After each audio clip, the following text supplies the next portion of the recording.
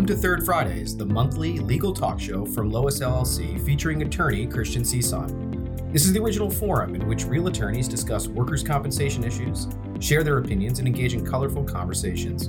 This show showcases diverse perspectives of attorneys handling workers' comp cases, including case law trends, practical litigation strategies, and hot topics. Here's your host, Christian Cison. Hi, everybody, and welcome to the July 2022 edition of the Third Fridays podcast. Summer is flying. I hope everybody's getting some sun out there and enjoying, the best of what the East Coast has to offer. Today, we have a few guests. Before I get to my first guest, I'll highlight my second and third guests later on the show for the Paralegal Minute.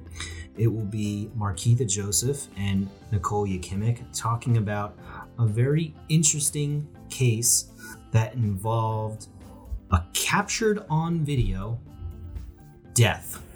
Not a snuff film, not anything crazy, body cam footage of someone passing. It's very, very interesting, and it did result in a more expedient resolution, to say the least. But we'll be going over that case with those two later on in the show. But my first guest today is Senior Associate Christopher Major. Anybody who's listened to this program has probably heard his voice plenty of times throughout the year. Welcome back to the show, Chris.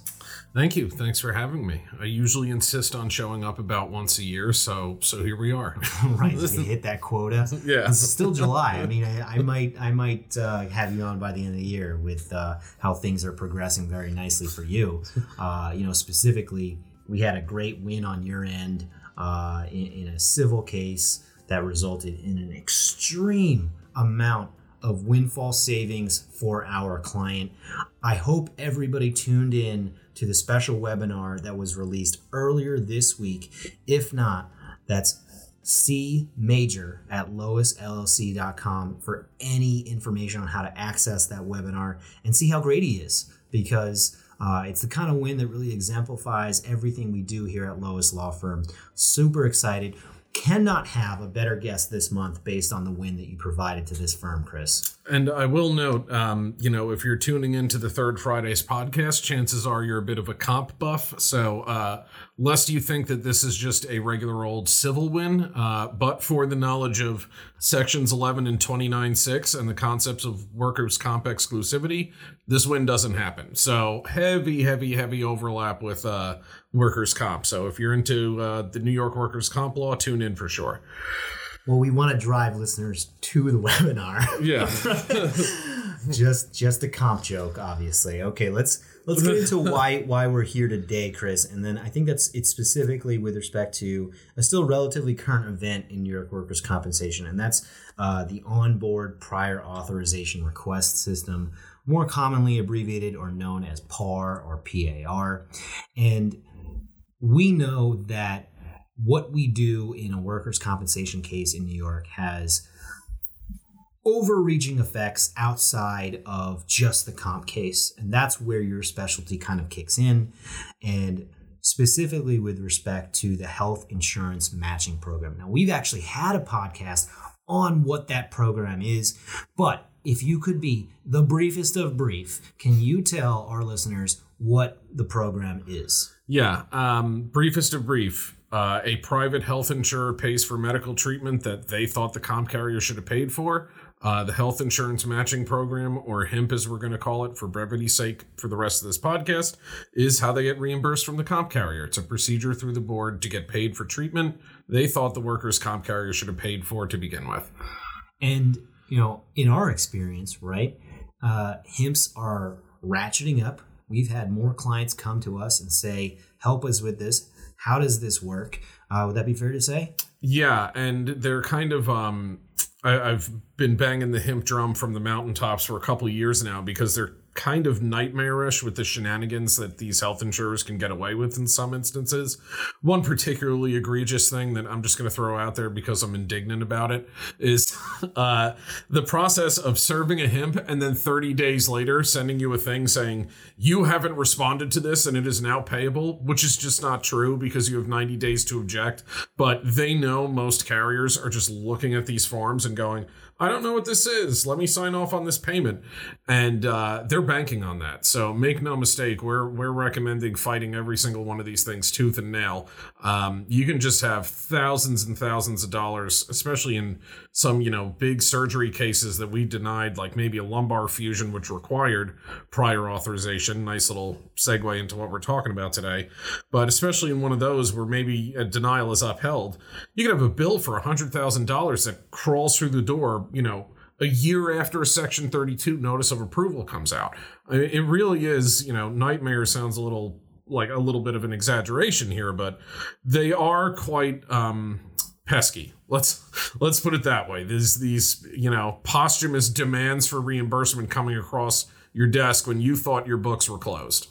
Yeah, I think it's very interesting because when you get to a point of having this this side channel of a trend that's happening with, I guess the indignancy of what's going on. I can tell that, you're really on your game with these hemp claims and requests. So if anybody wants to go back into a really detailed approach on how we deal with these types of issues, there's certainly a prior episode of the Third Fridays podcast that we can give you. But let's focus on the current event being onboard and PAR, right? So we have now a situation where new medical treatment guidelines apply as early as 2 months ago, that this now onboard system is now putting forth the option for providers to request confirmation that treatment exists within the guidelines, that treatment in excess of the guidelines are being responded to in a timely manner, followed by orders of the chair immediately if these deadlines aren't met. Now, some of the deadlines remain the same. We're not going to get into the thick of 15 calendar days or 15 business days, 30 calendar days, IME report, not an IME report. The idea is that inputting this system in place is necessarily going to result in more treatment being authorized, because it's going to avoid or hopefully avoid the use of people like us where we say, wait, we have a legal defense to this treatment authorization.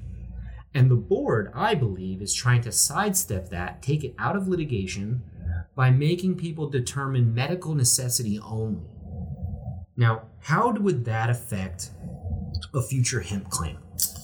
Yeah, so speaking of the righteous indignation about hemps, I can hear it in your voice, Christian, that you're indignant about this end run to these orders of the chair now. Well, now I'm more upset with myself that I used the wrong noun form of it. You're right, it is indignation. I said indignancy, and now I've lost all credibility with my own audience. Nobody would have caught that had you not pointed it out. Well, I'm an overanalyzer, if anything. So we were looking at this, talking about it beforehand, and so let's get the bad news out of the way first, right? So we do have this sort of end run looking at medical necessity now, taking sort of the legal defenses out of the equation somewhat, and of course, we still have our defenses and we can still fight even under the PAR system. But let's look at the potential negative impact here, just from a hemp perspective. When is a hemp most likely to pop up? When treatment was denied during the workers' comp claim. Right, because they're actually not going to the carrier, right? So the claimant is moving to private or some other insurer to pay for treatment that they believe that they need. Right. And, this is where these hemps come from, is a private health insurer ends up footing the bill for, a denied lumbar fusion surgery, and they go, well, wait a minute, this is a comp case. You guys should have paid for this. So, Can we actually just take, I know this is actually now escalating above what we talked about, but why isn't that private health insurer denying the treatment bill like outright if they believe it's part of the comp claim? Why do you think that happened? Why do you think they're even paying for it in the first place? Because they have an obligation under the health insurance law to actually pay for the treatment, if they have all the documentary evidence in support of it that they need. So, they're not in the position that we are in workers' comp, where you're able to raise as a defense, there should have been a priority of payment thing here. Isn't the documentation that they receive also sometimes inclusive of a history that this is a work-related accident? Which is their trigger to go out and get a match from the board eventually, yeah, in theory. But, my fear here, to a certain extent, is that the more denial opportunity we have, and part of the thing Christian and I were talking about is this going to open up more potential requests for confirmation of treatment, confirmation that treatment is consistent with the guidelines. And, we hadn't seen a heck of a lot of MG1s before this, but, is there going to be this new sort of attempt at compliance by providers using this PAR system, and maybe perhaps an overuse? And, my fear is that to the extent that this opens up any additional denials or denial opportunities for us as the workers' comp carrier, my fear is that is going to result in more back-end HIMP exposure, right? The more bills we say no to, the more private health insurers probably footing the bill for those. You can bet the provider's looking to get paid from somebody. And then the more a HIMP is going to show up as soon as they get a match from the board. Ideally, they're getting a match. Again, here comes my indignation. Some of them just serve you blank HIMP forms that don't even have the WCB. Don't get me started. But so one of my fears is this potential increase in opportunities to deny equals increase in opportunities for HIMP exposure. Another one of my potential fears, and this is somewhat unfounded, is that perhaps because the way the HIMP rules and regulations are somewhat inartfully worded at the moment, to accommodate the new MTGs and to accommodate the PAR system, perhaps the molasses in an igloo New York State legislature amends the HIMP rules and regulations, and then we get a new effective date, which then gives every, health insurance carrier another year to serve HIMP reimbursement requests, because that's one of the measures of timeliness. Now, outside of those two potential issues, I am sensing some opportunity here. Would you like to hear how? Well, I do, but if I didn't, I don't think I'd have a choice, given that that's the reason we're talking here today. So please, go forward. So, number one, we do have this. We do have these new MTGs that took effect back in May. So, one of the objections under the HIMP rules and regulations, 6.4B11, is treatment inconsistent with the medical treatment guidelines. We now have more than just neck, mid and low back, knees, shoulders, etc. We now have MTGs. Comprising basically every type of treatment you could think of, with the exception of some of the ones that we've already discussed in our prior conversations, Christian. But we do have a whole bunch of new medical treatment guidelines where we can say this treatment was inconsistent with the MTGs. I would note that there's this interesting little quirk in the HIMP rules and regulations where they tell you can't object based upon the following things. And one of the things that they prohibit an objection based on is a failure to request prior authorization for special services costing in excess of $1,000. Now, why am I bringing this up? In the old form of C4 auths, the way this would play out is we'd have these health insurance carriers saying to us, no, you can't object based on failure to file a C4 auth. See, it says it right here in the regulations. You can't do that. Thing is, the regulations cite to a very specific portion of the workers' comp law, which which references only special services costing in excess of $1,000. So we were able to make this rather, in my opinion, artful argument that, no, this doesn't prohibit objecting based on failure to file a C4 auth. This prohibits only C4 auths, in excess of $1,000 objecting on that basis that they failed to file that. C4 auths for lumbar fusion or arthroplasty or things of those, those procedures specifically requiring prior authorization under the MTGs. If you fail to request prior authorization for that, that's just plain old treatment inconsistent with the guidelines, which takes us back to the first objection I just brought up, which is an objection based on treatment inconsistent with the guidelines.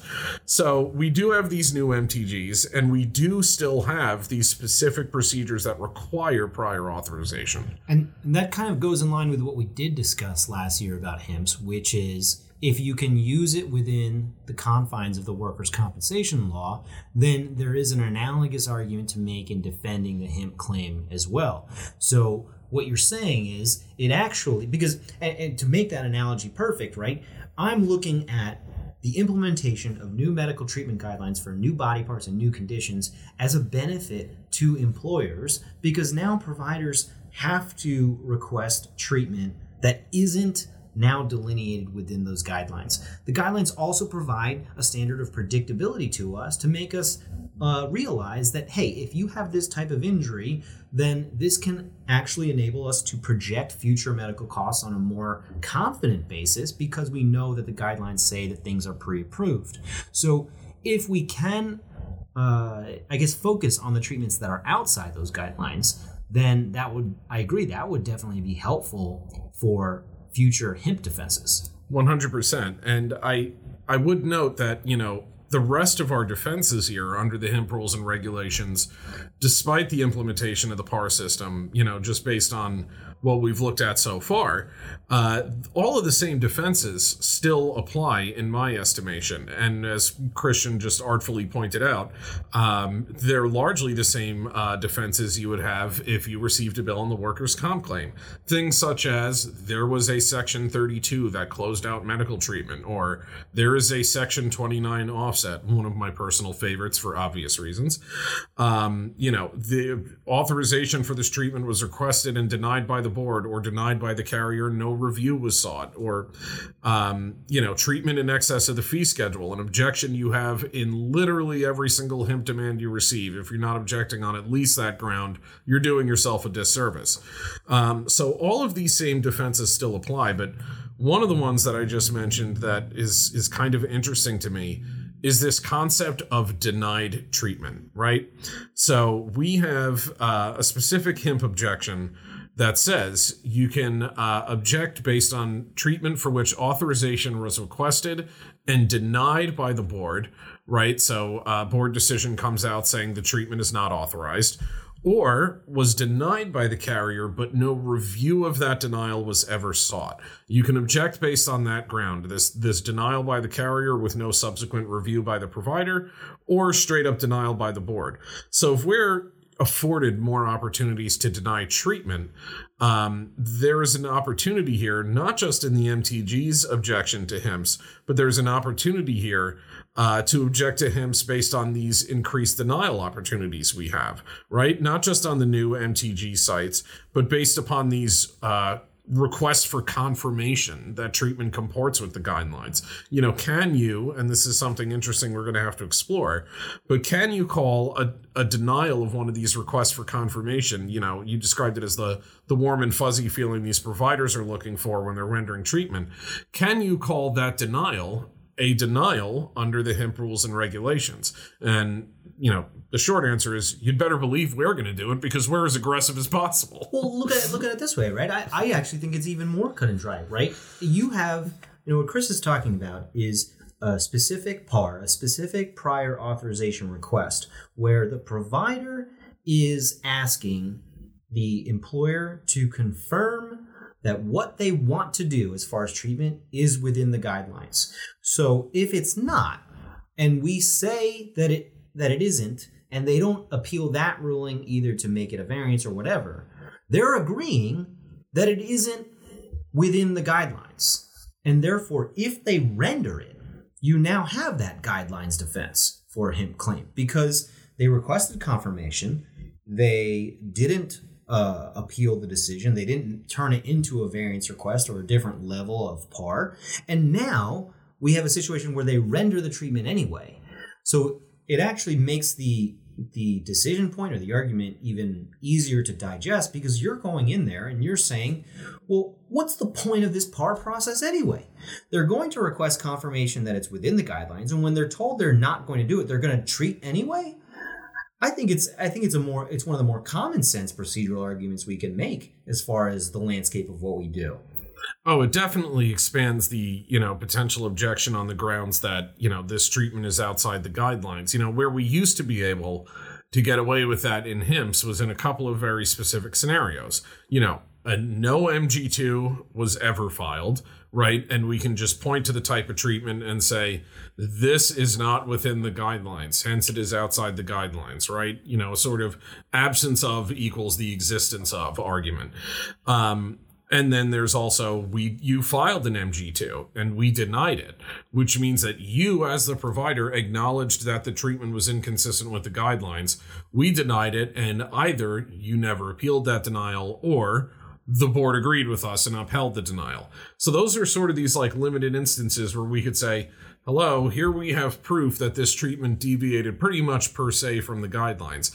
What this is creating is an additional opportunity for us, in as much as these guys might just be seeking this sort of, and these guys, I mean the providers, this sort of innocuous confirmation that, hey, just want to make sure everything I'm doing here is right. Is this treatment really consistent with the guidelines? I'm pretty sure it is, but could you just make sure it is and just tell me it's okay? Can't you see that's the warm and fuzzy? It's like you just want that piece of paper saying that makes you all warm and fuzzy that you can bill an insurance carrier for. Right. And I think, there is an opportunity to be had here in saying, well, we denied it, and now it's, that's pretty much evidence. You weren't sure. We said it was denied.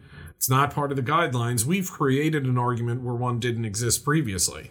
What I was getting at, in addition to that, is this argument that we can now also call that denial that we file, saying like, no, you're incorrect. This is not consistent with the guidelines. We can call that a denial of treatment. And if they don't take it to that next step, right, where you said, oh, they're just going to turn around and either request further board authorization or, they're just going to turn around and do the treatment anyway. We can turn that failure, if they don't take that next step, into another HIMP objection that authorization for the treatment was sought, it was denied, and no review was sought. And that's the beautiful thing, is we're not just having these expanded MTG objections potentially, but also these expanded objections just based on the concept of a denial of treatment for which authorization was sought and no subsequent review was sought by the provider, or the board upheld the denial. Okay. Yeah. I mean, I think that really sums up the opportunities, right? I did lead off with some pitfalls though, right? Because of these deadline-oriented requests that result in orders of the chair. Now, let's say that happens and the treatment's maybe already rendered outside of the workers' compensation claim. Are we kaput? Are we dead on that future HIMP claim? If the treatment was rendered outside the workers' compensation claim and an order of the chair comes down saying that the treatment should have been authorized, is that the circumstance you're describing? Or it was authorized. Okay. So we still always have the remainder of our defenses under the HIMP rules and regulations, which, is the timeliness argument. Did they get a match from the board within 3 years of the date of payment? Did they serve it within a year of the match date, a year of the date of payment, a year of ANCR of acceptance, a year of the effective date of the HIMP rules and regulations? Is the treatment consistent with the fee schedule? Was authorization denied and upheld by the board, or denied and no review was sought? Is it consistent with the guidelines? Is there a Section 29 offset? Is there, so the other thing that's really kind of nice is I mentioned that the HIMP rules and regulations prohibit a series of specific objections. They also give you a catch-all. So if you've ever seen the HIMP form itself, there's part 1 that the carrier, the health insurer fills out, and that's the request for reimbursement. Then there's part 2, which is the carrier's response, the workers' comp carrier's response. What's nice about that is it lists 1 through 11 pretty much verbatim the objections that are specifically delineated in the HIMP rules and regulations. And then there's a little box 12 that says other. And in the HIMP rules and regulations, it says you can raise any argument that, is potentially viable and not specifically prohibited. So what's a good example I like to use for these? Out-of-network treatment, right? That's not something that is specifically contemplated by the HIMP rules and regulations. They don't tell you that you can't object on those grounds, but it's not a specifically granted objection. But you'd better believe that it's one we're going to raise all the time. Or defective form and service, section 325-6.3c says you have to include proof of ANCR and acceptance. You have to include standardized billing codes, yada, yada, yada. There's a whole paragraph on it. Failure to include that stuff, we've been making an argument that it is defective form and service of the HIMP 1. Again, not specifically delineated, not specifically prohibited. So we're never, in my opinion, on these HIMPs, dead in the water, especially since you always have that fee schedule objection at the end of the day. If anybody else out there is listening and getting excited when Chris is citing statutes, you're not alone, because that excitement is being shared by yours truly. It's such a pleasure to talk about the amount of professionalism that's oozing out of this place with respect to these types of things. And it's absolutely incredible, because if you look at the landscape of New York workers' compensation, Chris, HIMPs are mostly a rising problem because most practitioners, and I'm talking at every stakeholder level, do not know all of the defenses that they possibly have to these things. And the level of service that we can provide, this full buttoned-up service customized to your claim, is exactly what we've been saying since September 15th of 2015, the day we opened our doors here and became the leading defense firm in New York, New Jersey, and now Connecticut. It's incredible that this kind of thing results in indignation of a particular insurance company that decides to skirt rules and try to make arguments that don't make sense, that now have become commonplace to your area of practice. And, I think that sense of indignation is born out of a sense of duty, right? I don't get offended, but for the fact that I'm getting offended on behalf of our clients. So, right, I don't go home in my personal life and stare awake at the ceiling going, I can't believe these guys are doing this. But you'd better believe when my client is ponying out money on the back end, I'm going, this is illegitimate. This is nonsensical. I want to beat logic into these people. So, it's really, it does speak to that level of professionalism and tailored service that we're going for here. And I'm glad you brought it up. Well, if you look at it, right, like here we are in this world where the new PAR and onboard system creates the opportunity for more treatment being authorized to affect HIMP exposure down the road. So if we can button this up for all our listeners today, we're talking about a case where treatment may or may not be authorized in the workers' compensation claim.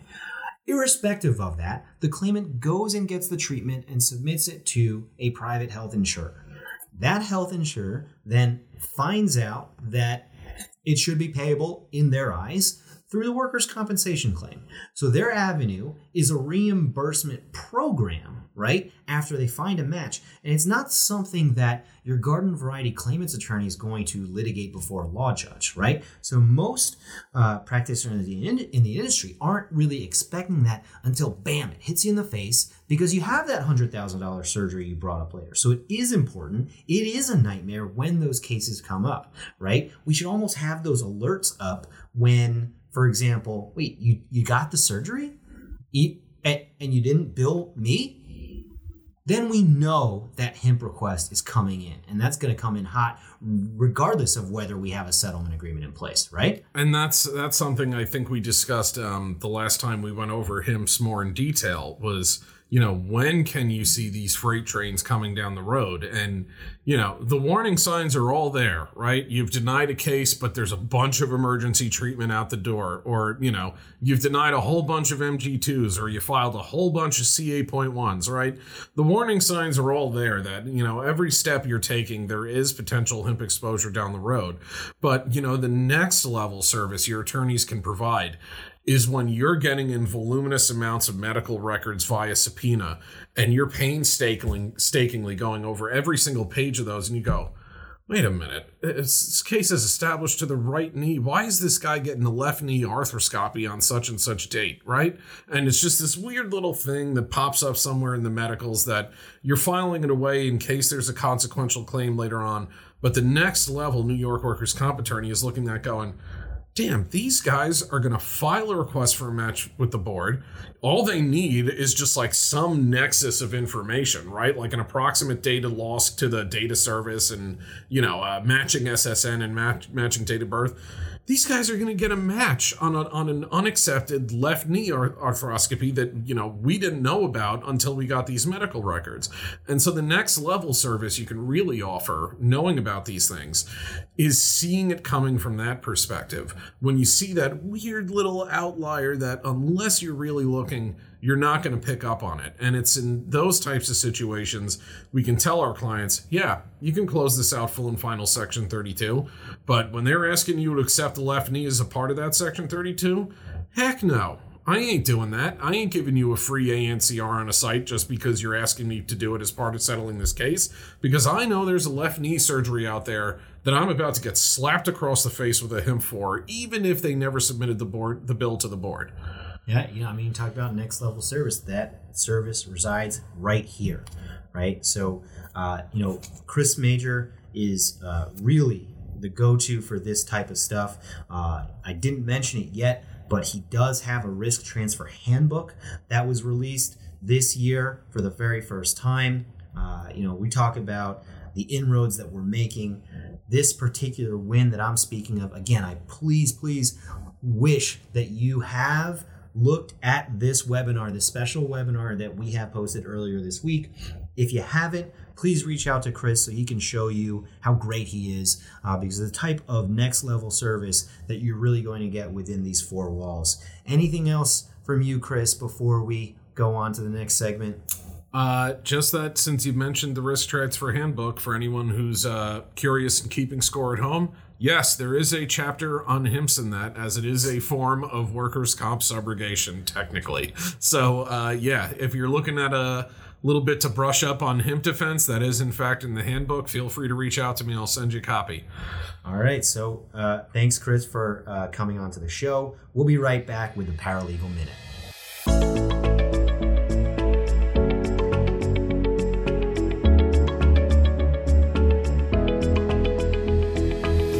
Hi, everybody, and welcome back to the Third Fridays podcast. We're back for the Paralegal Minute. I hope you like the theme music that lovely and talented John Grayson has put on for this segment. I think it's super cool.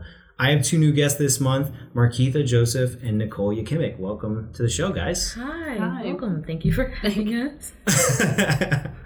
So happy that you guys are here. We'll get that out of the way, right? Thank you for having us. Laugh, laugh, laugh, right? So we have this really interesting case that doesn't necessarily have to do with what happened in the courts, but really about what happened because of a situation that really none of us could predict. So Markeitha, it's your case.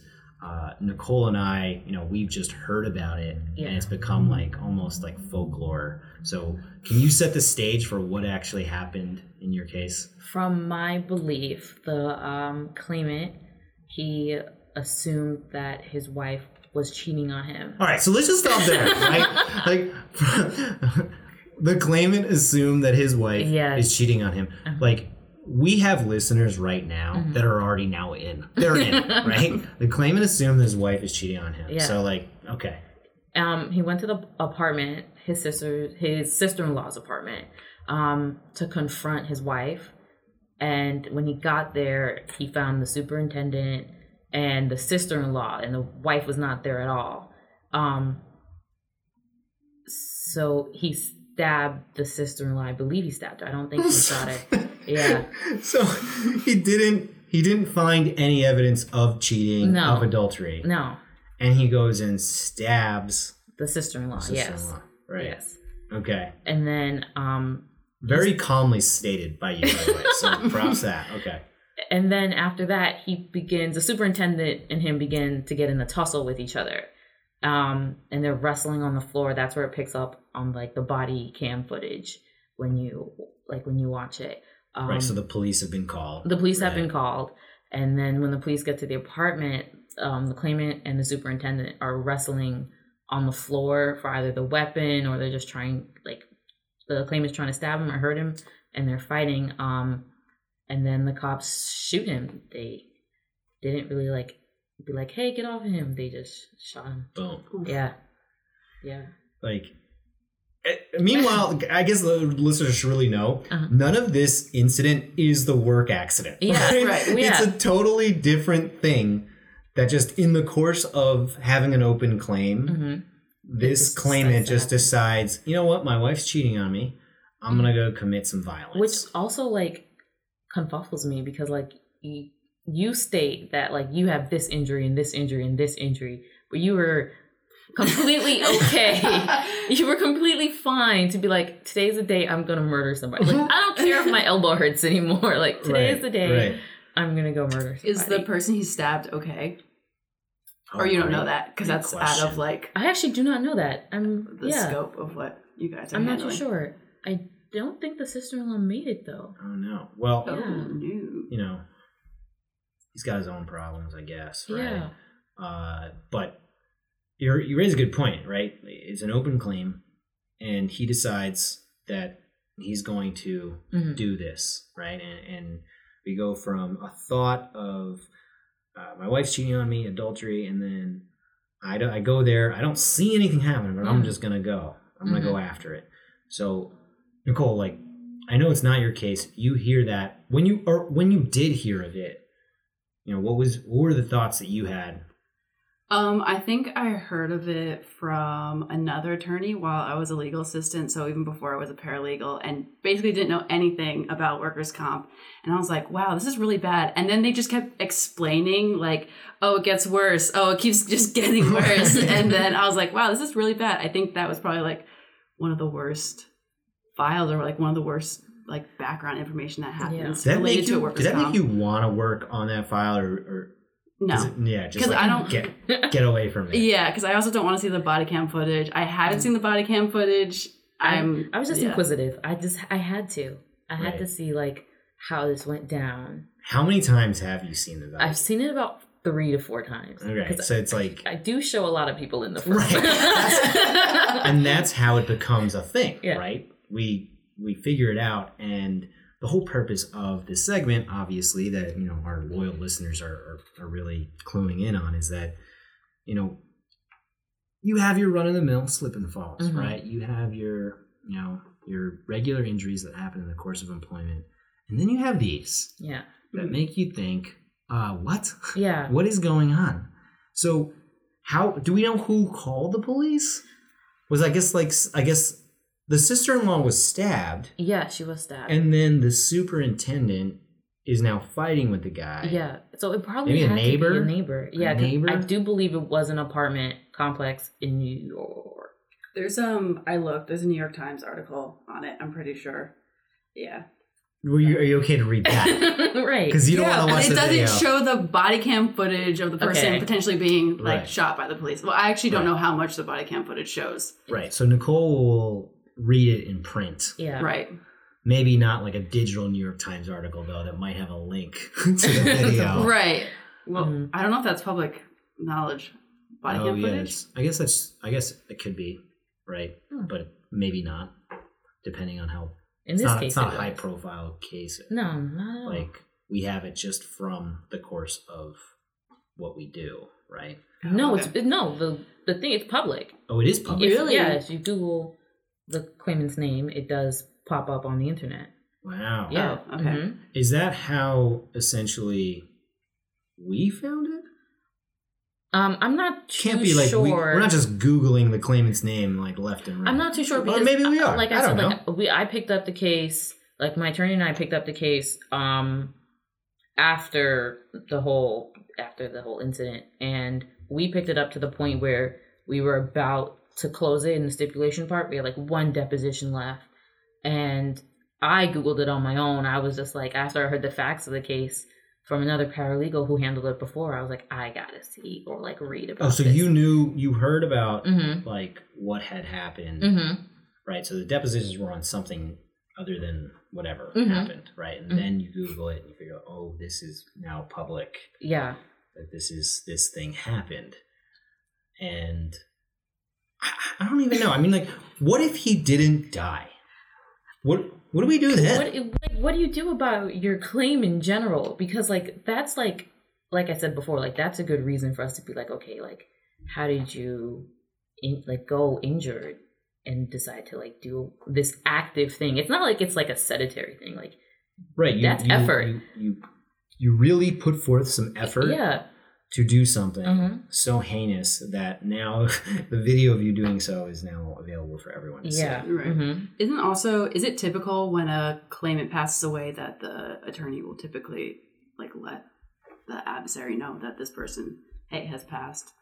Because doesn't it change like? I guess in theory, the risk is that if they didn't, Yeah. right, Mm-hmm. and then our client keeps paying checks, Mhm. what if they're cashed by the beneficiaries, Yeah. right? Like, Mhm. oh, like this is my brother, my father, I'm going to cash these checks. Yeah. Whereas in this particular case, the depositions you guys were doing were on like a posthumous schedule loss of use, right? Yeah. Event Right. because I know like MMI and stuff like that. Yeah. so the award is going to go to beneficiaries of the estate, Right. right? So like if the attorney doesn't tell us about it, then and those checks keep getting cashed, you might have an issue there, right? Okay. So it's better off, right, to say something that right, so that you're not risking something in the future as a claimant's attorney. Right. Yeah. Okay. Well, what do I know? I don't know. I've never been a claimant's attorney. Never want to be one. Just asking hypothetically. 'Cause I know it happens other times with like other cases and people pass away. Yeah. And, Yeah. Yeah. Like before I had a case where Well, sometimes the claimant's attorney doesn't know, right? Like, oh, really? Like, hey, I've been calling. I don't know. Yeah. And then, the employer, right, that we represent may have a coworker that knows things like, oh, can you check up on so-and-so? Like, Mhm. and they find out, oh, he's dead. Yeah. Yeah. But before I was saying that like I had a case where like he died on the job, so like that's like Right. completely so then you different might have a than- work-related death versus Yeah. just death by adulterous Right. murder. Mm-hmm. Right. Mm-hmm. So, okay. And what I was saying before, right? It's like, what if he didn't die, Yeah. right? Then he's alive with like this intervening event that everybody knows about. And it might actually be harder for him to collect benefits because everyone's just like, well. How does Right. that work if a claimant goes to prison? Oh, yeah. That was my other question that I asked the other handling attorney on this file. Yeah. So there's a statute Mhm. that says that if you are in prison for a felony, then you cannot collect workers' compensation. Oh, okay. Kind of makes sense because Right, yeah. the idea is you're collecting benefits because you can't work, right? But if you're in prison, You're like Mhm. that's the reason why you can't Yeah. work. Yeah. Because you're in prison, right? Mhm. So a lot of times, when that happens, the claimant's attorney will be forthright. The first episode of the Paralegal Minute Mhm. months ago with Morgan and Emily, Mhm. their case was about a guy who was a drug mule. Oh. Whoa. Wow. So clearly from the reactions you guys listened. Thanks a lot, Yeah, it was guys. a great podcast. Yeah, thanks for supporting me. Yeah. I always knew you guys were my friends. You're welcome. So their case was a drug mule where we didn't even find out until the claimant's attorney told us, like, hey, he was arrested. And so what they did was kind of similar to you. They did like the Googling, like, oh, that's what he was arrested for? Yeah. He was a drug mule? Okay. Ugh. And then we start talking about, it's like, oh, well, is that work? Are you working? Are you making money? You know? Yeah, it's like Uber Eats. Right. You're like, nah, it's reduced earnings. Right? So, in this case specifically, it is unfortunate, right? We've been laughing a lot about it just because it's insane. Yeah. But, we should say, we're not like saying that this is unfortunate. We're certainly, aware of the fact that this is truly, truly an unfortunate circumstance. Yeah. It is one of those situations that you just don't think it's going to happen until it happens. Right?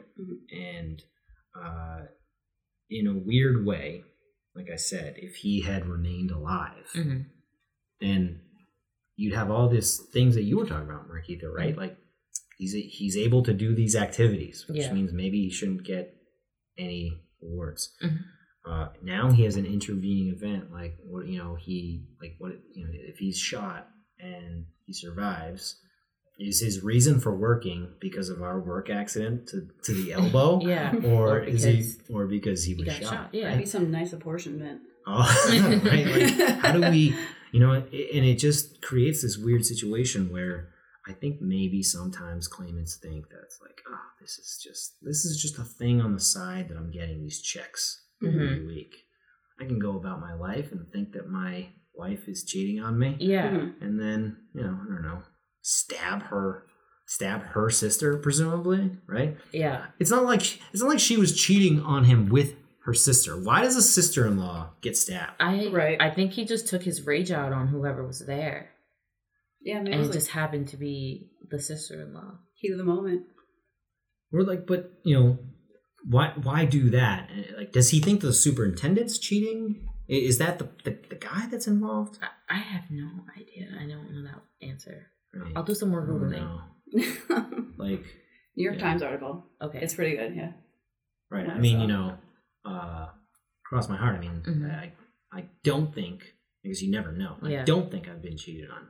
But if I ever found out, I'd be like, okay, I'm out. Right. Right? Like, like the normal human response. Yeah. Right. Like, I don't know. I just feel like I wouldn't leap to the threshold. Statistically, the person who's like the highest chance to kill you is your spouse. That's super deep.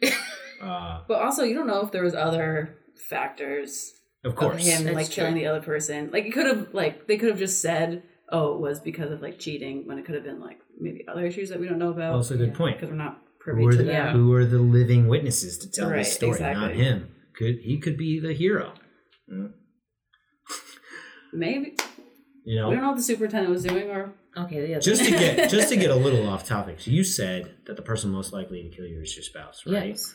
So my cousin got married in October, and so his brother, my other cousin, is doing the best man speech, and he does all the stories about all these things that how they're great together and things like that, right? And he's like, I just want to raise a glass and have the bride and groom look into each other's eyes. And he goes, you are now looking at the person that is statistically most likely to kill you. Yeah. So be nice.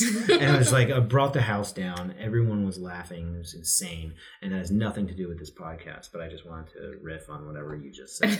Being most likely to do it. Because it's true.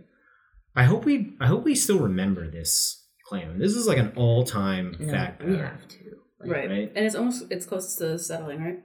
Yeah, we're just waiting on survivorship, which is also really funny because his wife is taking the money. Oh, the person who's the person who is allegedly cheating on him is now benefiting from this.